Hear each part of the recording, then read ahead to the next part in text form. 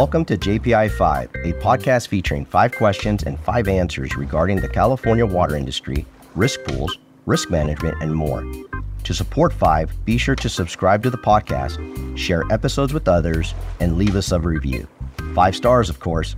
Thank you for listening. Now, please welcome our host and guest for today. Hello, and welcome to another episode of JPIA 5, where we will ask 5 questions of our guest. And today we have a great guest and a newest member of the JPIA team.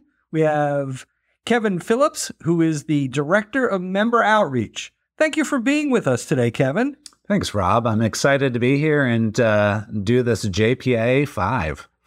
Why don't you give us a little bit about yourself and introduce our listeners to who you are and your background? Sure, thanks. So my name, again, is Kevin Phillips, and I am the new Director of Member Outreach.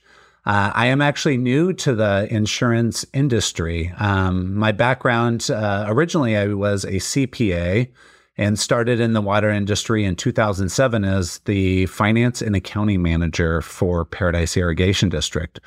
I worked there for 14 years. The last 2 years of my career, though, at the Paradise Irrigation District was heavily involved in disaster recovery. The town of Paradise was hit by the Camp Fire in 2018 and destroyed most of the town and the water system. Through that time, I worked through the recovery of the water system and the financial portion of trying to recover finances to help fix the water system. After that, I actually moved over into the town of Paradise and became the town manager of the town of Paradise. So in 2020, I moved over there and worked as the town manager and was able to help, again, back into the financial side of things of recovering FEMA funds and getting projects accomplished in the town. So a lot of those type of backgrounds and not a lot of the insurance side. So one of the backgrounds, though, from the insurance side was when I was with Paradise Irrigation District, I actually served on the finance committee for Aqua JPA. So I was able to kind of see the back end of how things worked from the committee side and just really fell in love with this organization and was really excited to kind of see this position open up and can't wait to be part of it. I think you bring a very, very unique skill set to the team, which is incredibly valuable to the members. We've never had a former general manager or executive director of a water district on as part of the team. And I think it's valuable that we all can learn from your experience, and it helps guide us in how we can best assist our members, which is the most important thing to do. So you're in a brand new position. What's your vision for what this position will entail for, let's say, just the next 6 months? Sure. So, yeah, the next 6 months. So I've been on board for almost 2 months. So there's been a lot of learning going on. From my position, what I'm trying to do is really understand what Aqua JPA does in the back end, really understanding the insurance market, how we get pricing, how we get that excess carrier or that excess insurance out. Because from the front end, which I'm normally used to from the district manager side of things, we just see an invoice that comes through and understand that we're getting great coverage and great service from Aqua JPA.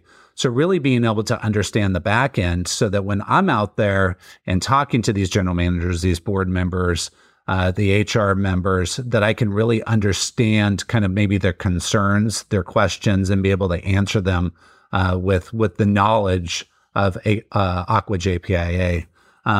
So really trying to understand a lot of those technical issues, and then getting out to the members and talking to them and understanding their unique needs. With my background, I really do understand that every water district has their own unique needs. Not every water district does it the same way. And so really trying to make sure that I'm listening to those needs and maybe bringing back and interpreting their needs from a water district standpoint, how we can best serve those members from the insurance side of things. And then bolstering up kind of the communication side of things to make sure that we're communicating in the manner that is most effective for our members, and making sure that all of these great services that I'm learning about or already knew about, that everybody knows about them and is able to utilize them. So I know that's quite a bit in the next 6 months. It might not all happen in the next 6 months, but really trying to understand, and then trying to get out and starting to see some of these members. I think it drives home 2 points that are, to me, very, very important. One is that as a pool, we work for the members. The programs are by the members, for the members. And in order to accomplish that, we need their feedback. So you being out there, getting that feedback from managers and staff and directors in an area that you fully understand, that allows us to better serve our members, because we work for them. They don't work for us. That's absolutely correct. And that's super important.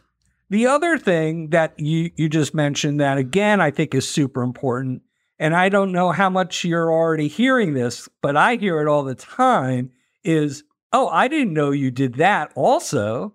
And I think there are a lot of value-added services that members are not aware of. So the communication that you're talking about is really very, very important. Absolutely. Yeah. And trying to get that information out there, because we can offer all kinds of bells and whistles to our members, but if they don't have the information or knowledge that those are there, then they're not going to be utilized. And so really getting out and making sure that they understand all of the great things that Aqua JPIA offers to our members, and then getting those members to utilize those services is really one of the goals that I have in the next 6 months, 12 months, and really throughout my career, because we keep adding great items and services. So really making sure that we're getting out there and communicating those, not only in person, but through other forms of communication. Kevin, as you're out meeting with our members, and also in your experience from attending the JPIA events prior to your joining the team, what are some of the most frequently asked questions you receive, and how do you respond? That's a great question. And so with my unique background and going through disaster recovery, the number one question I get is, how do we mitigate against wildfires? And that's a difficult question to answer, because these wildfires that we're seeing, and the one that affected the town of Paradise, did not start in their jurisdiction or their district boundaries. The wildfire for the campfire started 8 miles away from the town, and within 3 hours, it had crested into the town and had basically destroyed the town. So you can't mitigate against something that you have no control over. And those fires are getting hotter, faster, and basically hard to control. So really the mitigation that we've seen that is most effective is really mitigating at the site. And so in looking at getting rid of the debris around tanks, getting rid of debris around your offices, looking at your meters and making sure that they can sustain a high temperature rating. Looking at plastic meters. Plastic meters are probably not the best thing when you're looking at a wildfire prone area, because they will melt. And then now you have the susceptible open pipe to contamination. Also looking at backflows or ways to be able to shut off areas as structures burn, if that's what was going to happen, because those structures now have an open line to the atmosphere, not only for contamination, but trying to keep up with flows. So really looking at not how to stop a wildfire, but how to actually sustain a wildfire as it might come through your jurisdiction.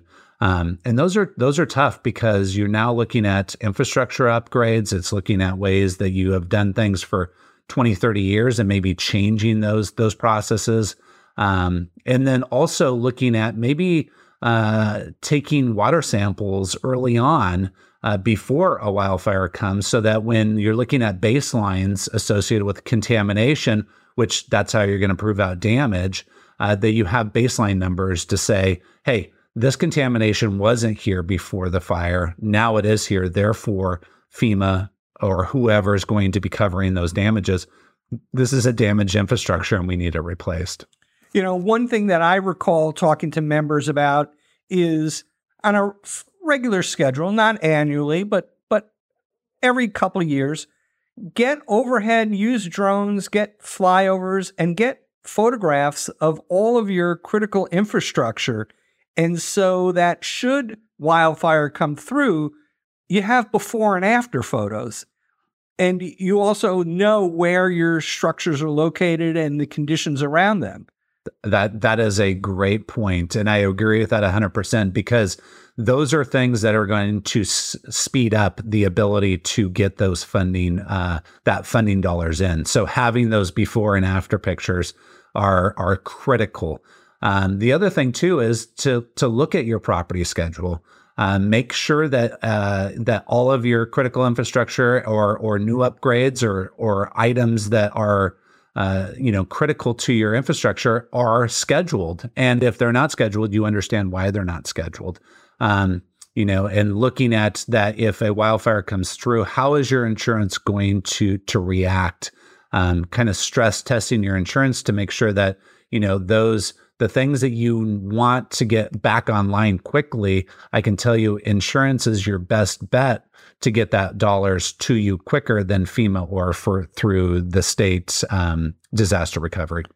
Yeah. So it's not only protecting the infrastructure with all the facilities, but it's also developing almost a playbook, like the emergency binder that comes out. And these are the processes we're going to follow. These are the other public agencies we need to interact with. I've heard about districts that literally keep a binder of board resolutions declaring emergencies, the forms they have to submit, and they have, let's say, the general manager keeps a copy at his house, in his car. There's one in a fireproof safe. It's just, it's easy to copy documents once they're created. And I like that idea. Like the playbook is here. We're ready to roll. We know what to do. And you're absolutely one of the best resources in the United States on what to do in this kind of a circumstance. Yeah, and that's a great point. It's almost like a district go bag. We talk about those in wildfire-prone areas about making sure that you have your go bag ready to go. But from a district standpoint, we need those go bags too. And having those documents ready, having those forms ready, because a lot of times you might not even be having your board meetings in your district. You might be on an offsite location, but having those board resolutions are extremely important because it opens up funding to the district to get those infrastructure change or upgrades or operational services back in service. And so having those go bags is extremely important, and understanding that how we put those into place and exercising those. So, we do a lot of tabletop exercises with CAL FIRE or with your local fire department about a fire that comes through. And we talk about saving structures and getting water to certain areas in your district. And then we put the fire out and we fold up the map and call it a day. Those exercises need to move further on to how the procedures are going to be done to really recover from that fire. And it's talking about bringing out the resolutions, those documents, understanding who's going to be in charge, bringing out mutual aid, understanding that there's other services out there to help you recover. Because one thing that we realize is that your normal day-to-day operations don't stop when a disaster happens. They continue on. So now you have additional job duties that you're looking to perform. Call in the mutual aid agreements, bring in those other individuals, and they're there to support you, because you can't normally call up a local contractor to work on a distribution pipe. There's requirements from certifications. And like I said before, every water district has unique circumstances. So bringing in those resources is really the big effect that you can augment your employees with those other employees. Yeah, I think that's critical that you have that district go bag. I like that. Yeah. I like that term. So you've been through something that very few people have, and based on that, what advice do you have for up-and-coming leaders on how to effectively lead a group of people? And another great question. And the big thing that I will say is is to listen. With groups of people, everybody's going to have an opinion. Everybody's going to want to do certain things, certain ways, and they need to be heard. And so listening to make sure that people feel like they're part of the group, but also, having the ability to take all of those opinions and then having one directive moving forward.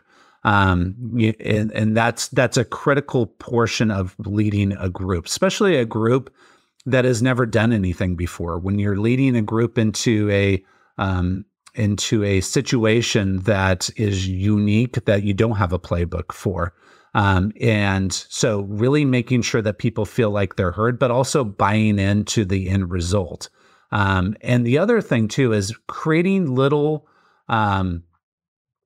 goals that are achievable, so that you feel like you have this monstrosity of a problem that you're trying to solve, but you never feel like when you go home that you did anything to get to that goal.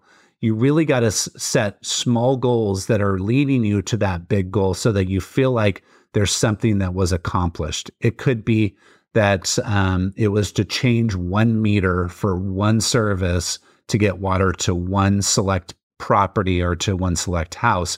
That's a goal. And sometimes those take 1 day, it could take 3 days. But those are critical goals that we have to make sure we set, because that 1 meter is going to lead to where you're changing out 1,000 meters eventually. And now you've achieved this bigger goal to be able to get people back into water or back into service. It's about establishing a plan. Sometimes a plan is a very difficult goal to achieve, because there's so many critical portions to that plan to make sure that you are doing it in the correct manner. So another way is to establish a plan. That plan is your goal. Then you're executing that goal. Once you execute that goal, you look back at the plan to make sure that we're still on task of what we're trying to achieve. I'm a huge proponent of small goals. I would rather achieve 365 goals, one a day, no matter how small, and say, I did 365 goals this year, than one goal that just is this mountain that you feel like you can never climb. I agree. And that is an important factor when you're leading too, because you're leading kind of a global kind of task with multiple people that are trying to achieve these small little subtasks behind that. So if you're not giving them those goals to achieve in those small manners, then they're just going to feel like they're just climbing this hill, and fatigue gets in the way. And then, you start to kind of see this attitude that it's just too big. It's just too big. So why am I even doing this? So really bringing those micro goals down, not losing track that you have this monumental task that you're trying to get to, but each one of those goals is going to get you there. And then celebrating those goals, making sure that you are celebrating those goals for those people to feel like they're accomplishing things.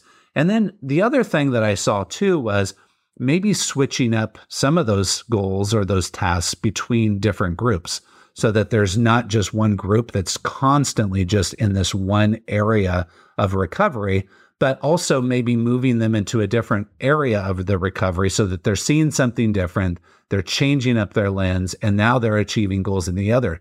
Now you're going to have a well-rounded group that can actually help in different areas, because as we all know, when we're trying to get monumental tasks done, sometimes they don't go as planned, and sometimes you need to pull over more resources to one area or the other. So now you have a well-rounded team that is now going to be able to support one another. Yeah, I wish more leaders took the approach that you did and understood the concept of Sisyphus and pushing that rock up the hill and always having it come back down and never accomplishing anything. Celebrating a small goal, such as just replacing 1 meter, and reminding staff. So that 1 meter affects an entire family and it affects how they deal with their family. And you're making a huge impact on someone's life just because of 1 meter getting replaced. And it's important that leaders remember not to forget to have staff understand how much they affect the community they live in. That's right. Yeah. You don't realize how important water is until it's not there or there's restrictions on it. One thing we also learned through this process is that when you have a disaster and you have to put restrictions on your water due to contamination, due to depressurization, or just due to lack of knowledge of what's there, it's very easy to put restrictions on people. They listen to you as the expert in the water. If you're telling your customers not to drink their water, they're not going to drink their water because they believe you. The most difficult process is to take that restriction off them. So when you tell them again that it's okay now to use their water, they're going to ask the question, why? How? What did you do to change it from not being able to drink it to drinking it? So making sure that you have those tasks that you are doing to prove out not only to your employees on doing, but that then translates to the customer to say, your water's safe because we did X, Y, and Z, and now you can drink your water. And I think that's an important factor, again, to those monumental tasks, making an effect on your customer base, is that there is that portion where you are affecting their life when you put a restriction on their water. And now you want to take that off. You want to make sure that they feel as comfortable as possible and trusting. Again, they trusted you not to drink it. Now they have to trust you that it's safe. So we've talked about how, as a leader, you worked with your staff. But another part of the job of a leader in our industry is working with the elected board of directors. What advice do you have for other executives, general managers, or anyone who is working with a board of directors and elected officials? Yeah, that one's always a difficult one, and each board member or elected official is doing it for some other reason or some reason that they feel is going to benefit their constituents or the district or the jurisdiction that they're living in. And so one of the big ones, I'll go back to it again, is listening to them and making sure that you respect their position. Also, the big thing too is to set those boundaries early on, so that they understand what their role is and they also understand what your role is. Some of the most difficult conversations that I've had with elected officials are the one-on-one conversations when they're telling you what you should be doing. And the other difficult conversation is when you respond back to them and say, I don't listen to one board member or one council member. I listen to the majority decision of that board member or of that board or of that council. So really setting those expectations early, respecting their position, and then listening to their ideas. It doesn't mean you have to move forward with every one of their ideas, but it gives you a better understanding of where they're coming from when they actually do bring something to the board, to their committees, to their city councils, for where they're going to be. It also helps you too, is if they don't agree with something where the board is moving forward with, and maybe it's a good movement forward, but they still don't agree with it. If you understand their position, maybe there's a way that you can communicate to them about how there's a compromise there, and that they can actually support that decision, move forward with that decision, but still have their own opinion. It seems so easy, just how we deal in life, which is respect someone, be transparent with someone, and listen to someone. And you can't go wrong if you do all three of those things. That's how you build bridges. And I think you brought up the right word is transparent. I I think if you are transparent with your board members and you are not hiding things from them, there is no way they can come back to you and say, I didn't know about this. You didn't tell me about this.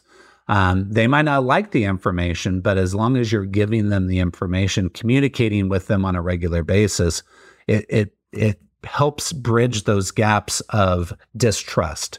I've been through many, many difficult board meetings, many, many difficult board situations. Previously, even through a recall of 2 board members. So there's been a lot of experience that I've seen, and the biggest key to it all is it comes down to is respect and communication and transparency. If they know the situation, you respect their opinion, and you communicate it to them, that's when you build those relationships. When those 3 things are not part of the situation, there's distrust, and then they have an opportunity now to go out to the community and they will voice what they feel like is the true facts of the case, where the true facts of the case are not that situation, but they don't know that because you didn't communicate it to them. Yeah. It's not that hard, but when you say it, but it's hard in practice. It is. Absolutely. So let's circle back to your job as Director of Member Outreach. And let me ask you your last question for today. If a member were to ask you how to get the most out of the Aqua JPIA, what would you say? I would say ask questions. I think if you have a question that you are wondering about when it comes to Aqua JPIA, ask it. A lot of times, it's difficult to communicate everything because there's so much that we offer here, and we do our best to try to get all that information out there. But there's certain things that we maybe have not thought about, or we've offered, but we haven't been able to get it out there to communicate it to get it out to all of our members. So ask questions. There's also an opportunity to volunteer on a lot of committees.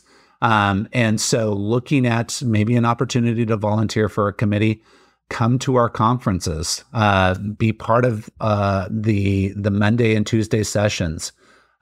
We offer a ton of training. And I think that is one area that we want to get more out there to our members. So if there's a class, if there's a thought that you have that you feel like there might be a more need for more training, ask about it. Call our training department, ask about maybe developing a training, or the probably we already have it developed. We just need to get it out there to implement. So really, I think is inquire to Aqua JPA about our services, about your needs, and then allowing us to try to help you. And of course, listen to not only this episode, but also the back episodes of JPIA 5 to find out more about what you don't know about regarding Aqua JPIA. That's right. It's this podcast and the 5 has been a great resource.